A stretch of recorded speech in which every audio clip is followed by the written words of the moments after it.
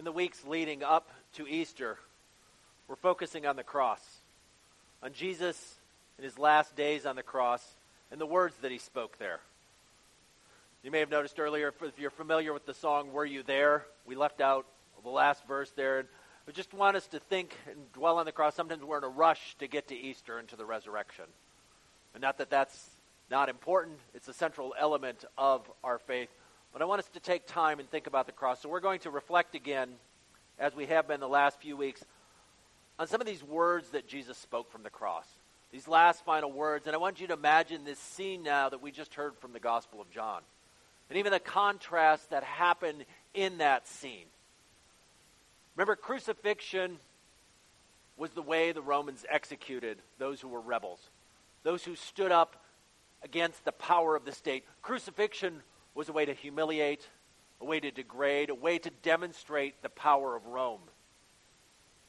And in this scene here, we see these soldiers who were trained to kill, soldiers who had practiced this many times to make sure their victims suffered, to make sure that everyone knew who was in charge. And we see in some sense their callousness. As here are three men near the end of their life, three men suffering in agony. And they're at the foot of the cross, gambling, fighting over who gets whose clothes. And then in the end, this one garment, this seamless garment, which they didn't want to rip apart, they're throwing dice to see who will take that. And so we put this in contrast, these men who are doing this with Jesus hanging on the cross, and the words that he speaks, not trying to profit, not trying to exercise power, but instead words he speaks. A few weeks ago, we looked at one of those words was, Father, forgive them. And so we see in the cross that one of the things that happens as Jesus dies on the cross is we are forgiven. That through Jesus' death on the cross, we find forgiveness. That God forgives our sin. Jesus also spoke and said to one of those rebels that was hanging beside him, today you will be with me in paradise. A reminder that another thing that happens at the cross is Jesus reconciles us and brings us back into relationship with God.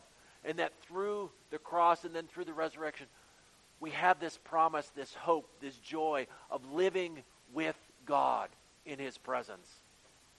And then we come to these words today, where he says to these two standing there. You notice most of the crowd described are women standing there. But there's at least one of the men, and he says, woman, here is your son, and here is your mother. And it's about the nature of becoming a part of God's family. So I want to do a little bit of background talking here about families and how that works. So we're going to throw out some big words. You don't need to remember any of those. There won't be a quiz at the end. But in the times of Jesus, also often referred to as a patriarchal society. And I mean, the father was the center of the family. And so everything, he was in charge of the family, ruled over it. And so things revolved around the father and the family. There was also a patrilineal family, which meant that everything was traced through the descendant of the male, the senior male in the family. And so this was an important part of it. But the other word, the big word we want to think of is patrilocal, which means that everything revolved around the homes and the way they worked. Now, we live in a society where we're anxious. When kids grow up, we want them gone, right? I mean, we've got this expression that's become popular or come in, like, you heard of the phrase boomerang kids? The idea is like they leave the house and then they come back. Well, that was the way they did things in the times of Jesus. It wasn't something surprising. It wasn't something that everybody looked and they said, oh, have you heard about Jacob? His kids moved back in. That was the way it worked. They lived in these houses. And I forgot to get the slide put up here, but in the houses, there was typically the ground floor where the animals were, and then there was a second floor where the people lived, and the houses were added onto. And so oftentimes in a house, it was not unusual in a house to have 3 or 4 generations living within that household. And so even when we think of the words of Jesus earlier in the Gospel of John, when he's having his final words with his disciples, and he says to his disciples, in my Father's house, there are many rooms. And now in some of our hymns, we've kind of talked about mansions over the hilltop and all kinds of That's not what Jesus was talking about. What Jesus was talking about was this image of a house with many rooms, of becoming, again, part of the family, of being a part of this family of God. And so when Jesus talks about family, he's talking about moving in to this household. But there's another phrase that I want us to think about in terms of this family thing that becomes important for Jesus. And this is the idea of a kinsman redeemer. And it's a thread that runs through Scripture. And so there's several stories, and if we had a couple hours, well, Tom says in Africa that the services go a couple hours, and he said that's one of the highlights, and he misses it. And so I thought, he's saying no, he didn't. He doesn't. That's one thing he doesn't miss is the extended services. So, but the kinsman redeemer. So there are a couple stories. I'm just going to highlight real quick, and if you're not familiar with those stories, we can talk more about them, or I encourage you to read them. One is the story of Ruth, found in the book of Ruth. Yeah, surprisingly enough. So there's the book of Ruth, and so Ruth and Boaz, and so long, elaborate story, but near the end of the story, Boaz becomes a kinsman redeemer. He's the family member who rescues Naomi and Ruth out of the circumstances which they have been put, restores their lost kinship circle, and protects their legal rights. He takes a financial risk and brings her into his household. She, as a woman, has no family. She has no husband. She has no heir, which means she is lost and alone. She has nothing for her in society. But what Boaz does is he makes that risk of making her part of his family, which means then she will have heirs who will take part of that and potentially even part of his inheritance. But he takes a risk and lays in the line, becomes her redeemer, and restores her and gives her, returns to her legal rights, and becomes a kinsman redeemer. Another story, book of Genesis, Abraham. Abraham has a nephew named Lot, and Lot's got all kinds of problems. But at one point, Lot runs off and he gets captured. And Abraham very well could have said, "Well, that's Lot. Let him. He made his own bed. He's going to lie." But Abraham instead chooses to rescue Lot. He gathers his men and he goes and rescues him. And the language the Scripture uses is he redeems Lot. He brings him back. Third story, real quick, is the story of Hosea, found in the book of Hosea. And so Hosea, there's this long story where God tells Hosea to marry this woman who is a prostitute. And so he marries her, and then she goes and she returns back to her old way of living. And then he goes back, and you have to think of and imagine this humiliation of this man, a prophet of God, one who is looked upon, and he is told by God, and the people in this small town that he lives in watch him walk down to the brothel and return with a woman whom he makes his wife. And then, in this little town, as we know how it goes in small towns, they all realize that she has returned to her old way of living. And then they watch once again as this man of God goes down and purchases or redeems this woman back into his household. And so this idea, we hear the word redemption, and it's kind of this Bible word, but it's a powerful thing. And one writer says it is. Redemption is the means by which a lost family member was restored to a place of security within the kinship circle. It was the means by which a lost family member was restored to a place of security within the kinship circle. And so as we think about Jesus on the cross, what does he do? He goes and he finds lost family members, and at great price to himself, redeems or restores them to the kinship circle. So when Jesus looks down from the cross and sees this woman who was by blood his relative, his mother, and this disciple whom he loved, and he says now, "Woman, this is your son, and here is your mother." He's saying, I'm creating a new family. I'm restoring you to this family, and I'm creating a new family and making this clear that he is bringing us. So by his death, he forgives us. He restores the relationship with God, but he also makes us part of a new family. That we become a part of a family. And so in some churches, if you're familiar, what? We talk about Some people refer to each other as brother and sister. And that's what we are. And we're not just brother and sister with those people sitting inside the walls of Fruitland Covenant Church. But the church around the world, all those who call on the name of Jesus, are our brothers and sisters. And so we hear that in these words of Jesus, which seem kind of in the midst of all these things. One, we see his care and his compassion for those around him, that he says, take care of one another, which is part of what it means to be family. But he also says you're bringing in, and so that's what I want us to think about for the remainder of our time, is thinking about what does it mean to be family. And we've talked about this before and care for it. But one is to think about how we care for one another. One of the things I want to think about, first of all, is a lot of that happens here. I've seen that happening in this church, and it makes me happy. It makes me proud to be a part of this when I see our church caring for one another as family.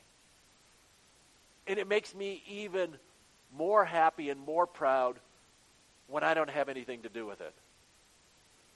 When someone gets sick or something happens, and weeks later, they're telling me, say, oh, there were some people and they brought by meals. And I think, how'd that happen? It happened because we have people in the congregation who are paying attention and who are caring for one another.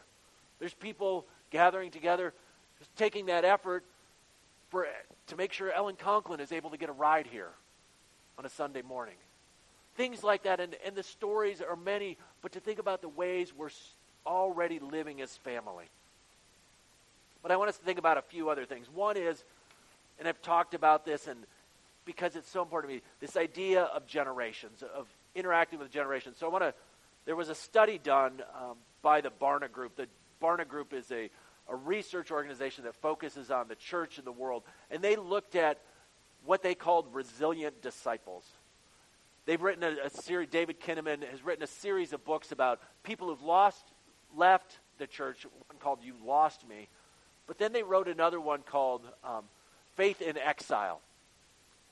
And what the Barna Group and Kinnaman did was they did extensive research. They don't just write a book and say, well, I talked to a couple people. They research and interview thousands of people.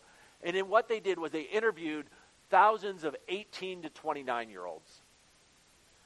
And they interviewed a specific group of 18 to 29-year-olds. They went to 18 to 29-year-olds who had grown up with a faith and who'd grown up going to church.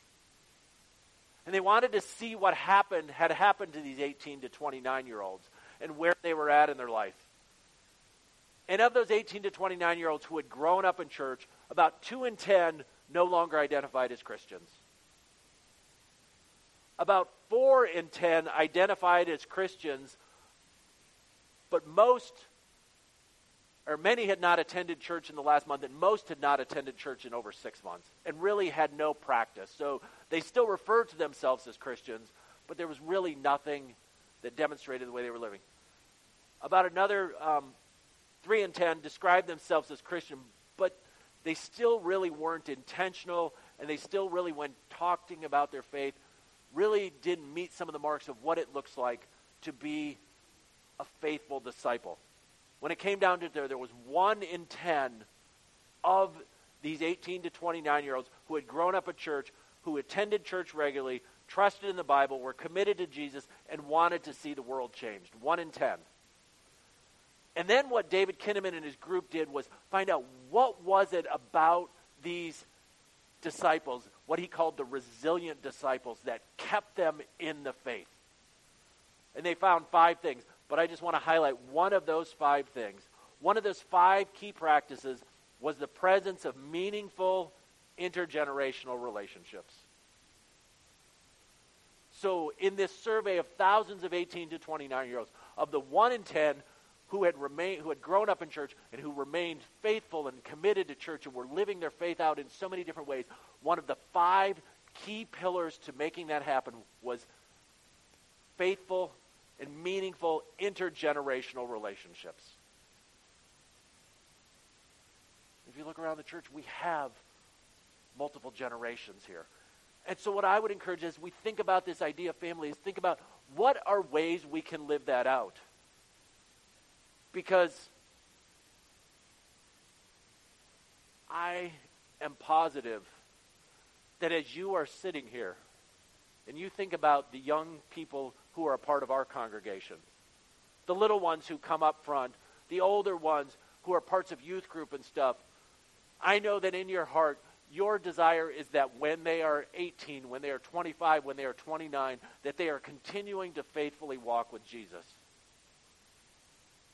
Now, you may not be a Sunday school teacher, you may not be their parents, but I want you to think about what are ways that you can interact, what are ways that you can have a meaningful relationship with them. Now, you can't have a meaningful relationship with every single one of them, but we can begin getting to know their names, making sure they're welcome, making sure they're loved, finding out who they are. Now, I know it's, especially as they get older, it's not always easy to talk to kids. You know, you talk to high schoolers, if you sit down with high schoolers and ask them, sometimes you don't get a whole lot, do you? Sometimes you get a whole lot. It all depends on the student. But find ways to talk to them. Think about things you do, and it doesn't have to be a meaningful intergenerational relationship. Doesn't mean you need to sit down with them and study the Bible with them. There are many different things you can do. Think about what are the things in life that you like to do. Do you like to bake bread? Maybe invite somebody over and say, hey, why don't you come over? I'm baking some bread today. Do you like to fish? Maybe you take somebody out on the fishing boat. Invite them to be a part of your life and to learn what it is, because some are lucky and blessed to be able to live near family and have family around. Others, the generations of their family are living away or no longer alive. So are there ways you can be involved in meaningful intergenerational relationships with the people around you and with these young folks in them? And not only will they learn from you, but you will learn from them and find ways to grow. The other thing, so that's one thing we can think about. The second is, how do we care for people who are not a part of what we call a traditional family? Because if we create family, and if we are family, sometimes in church we use that word family, and sometimes in society we use the word family. And what does that mean? That means husband, wife, and some kids stuff.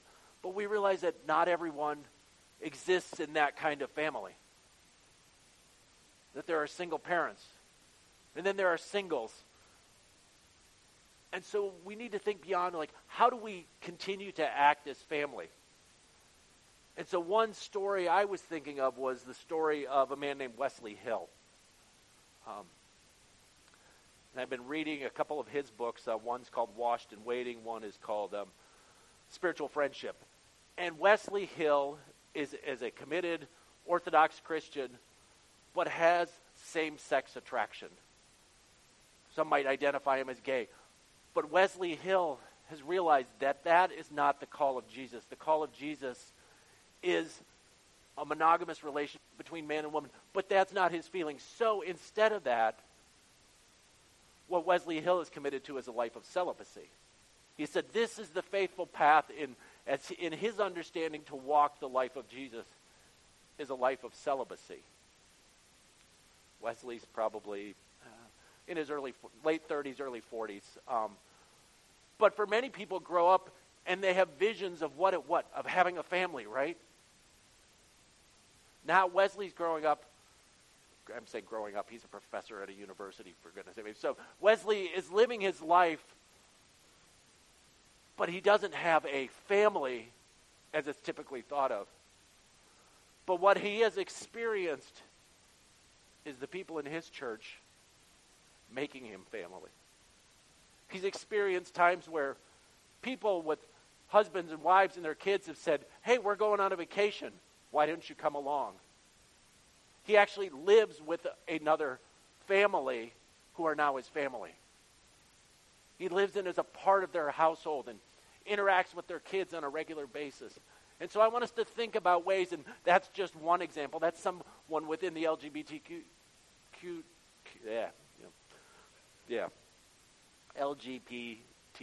community. And so thinking about that's one way, but are there other ways as we look around our congregation, around our community, how can we be family together when it doesn't always necessarily look like a traditional family?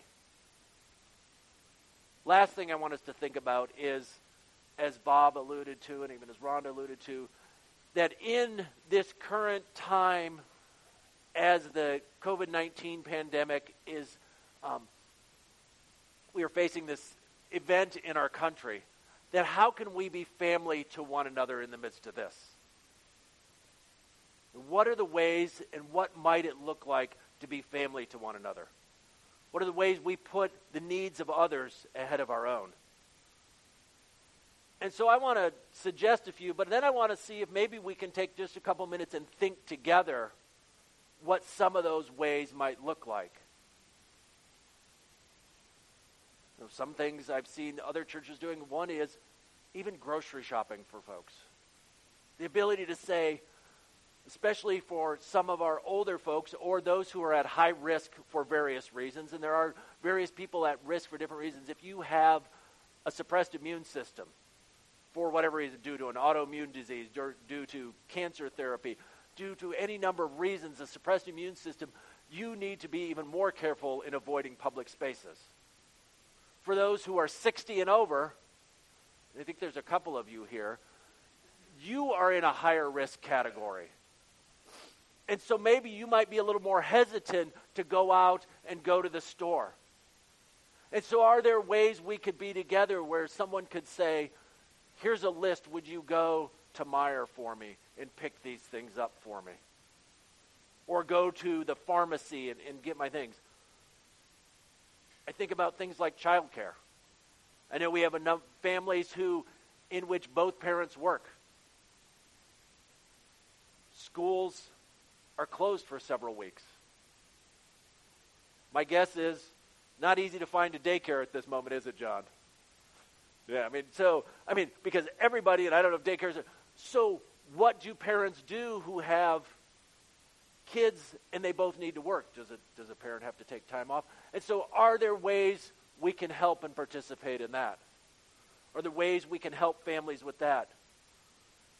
Can we find creative ways to stay connected? Rhonda mentioned the folks who are in nursing homes, and many of the nursing homes have restricted, not just, for a while it was limited visitation, and now in some cases it's no visitation. One of our members, Roger Felt, my hand goes this way because that's where he sits, so he sits over here usually. Do we all look right? Roger is in the skilled nursing facility up in Whitehall, formerly Heartland, and he is not allowed any visitors at this point. Roger suffered a stroke a couple weeks ago and desperately needs people around him. He needs his family, not just Tanya and Tasha and Cheryl and the rest of the family who go and visit him, but he needs us. And so are there ways we can communicate? Now, it's not easy. I know he has a phone and he has an iPad.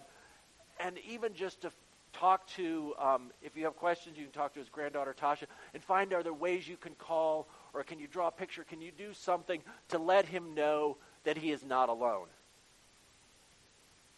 So what are the ways we can care for one another as family? And then even beyond that, we talked some at our council meeting on Friday night we had, and we'll have another meeting. What are other ways we can care for those in our community? But I'm curious now, since we're here together as family, what are other things that you think about? What are ways we can make sure, and maybe even beyond, I'm talking within the scope of the current kind of crisis and things going on, COVID-19, but there might be ways beyond that. But what are ways we can care for one another as a family? And then I would also encourage you, if you know of specific things, if you know of specific people, because sometimes we're hesitant to ask for help. Sometimes we're not so concerned about it. But I want you to feel free, if you need help, to please call someone. It doesn't have to be me. It could be Bob, or it could be just someone else in the congregation that you feel comfortable with, that you feel confident in, to call and say, I really need some help. It might be just my job, my hours have been cut back at work, and I don't have a whole lot of money for food right now. We have a food pantry. We also have a benevolence fund at our congregation. Once a month when we do communion, we have an offering we take, and that money goes to help people in our congregation who are in need. You might be struggling, or someone else might be struggling to say, I don't know how I'm going to pay my electric bill this month, or I don't know how I'm going to pay the heating bill, or I don't know how I'm going to do fill in the blank, because of things that are going on right now. And we recognize that because of the situation, because of the social distancing and stuff, the businesses all over are being affected in different ways. I don't know all the details, but when a school closes, that affects a whole bunch of people in different ways. When people aren't going out to certain things and they're limiting places, imagine the movie theaters are pretty empty right now. The people in the hospitals are overwhelmed, or maybe a little bit worried, maybe not here, but in other places. So what are ways that we can be family to one another? Or are there other things that you think about in ways that we as Fruitland Covenant Church can be family and help one another in this time? And so my prayer for us is that we might do that in this time, that we might see the love that Jesus showed, and then we might find ways to show that same love to others. It will look different for each and every one of us. But may we find strength in Christ to be family to one another, not just now, but for the future. And might we find strength in Christ to love our neighbors as we love ourselves.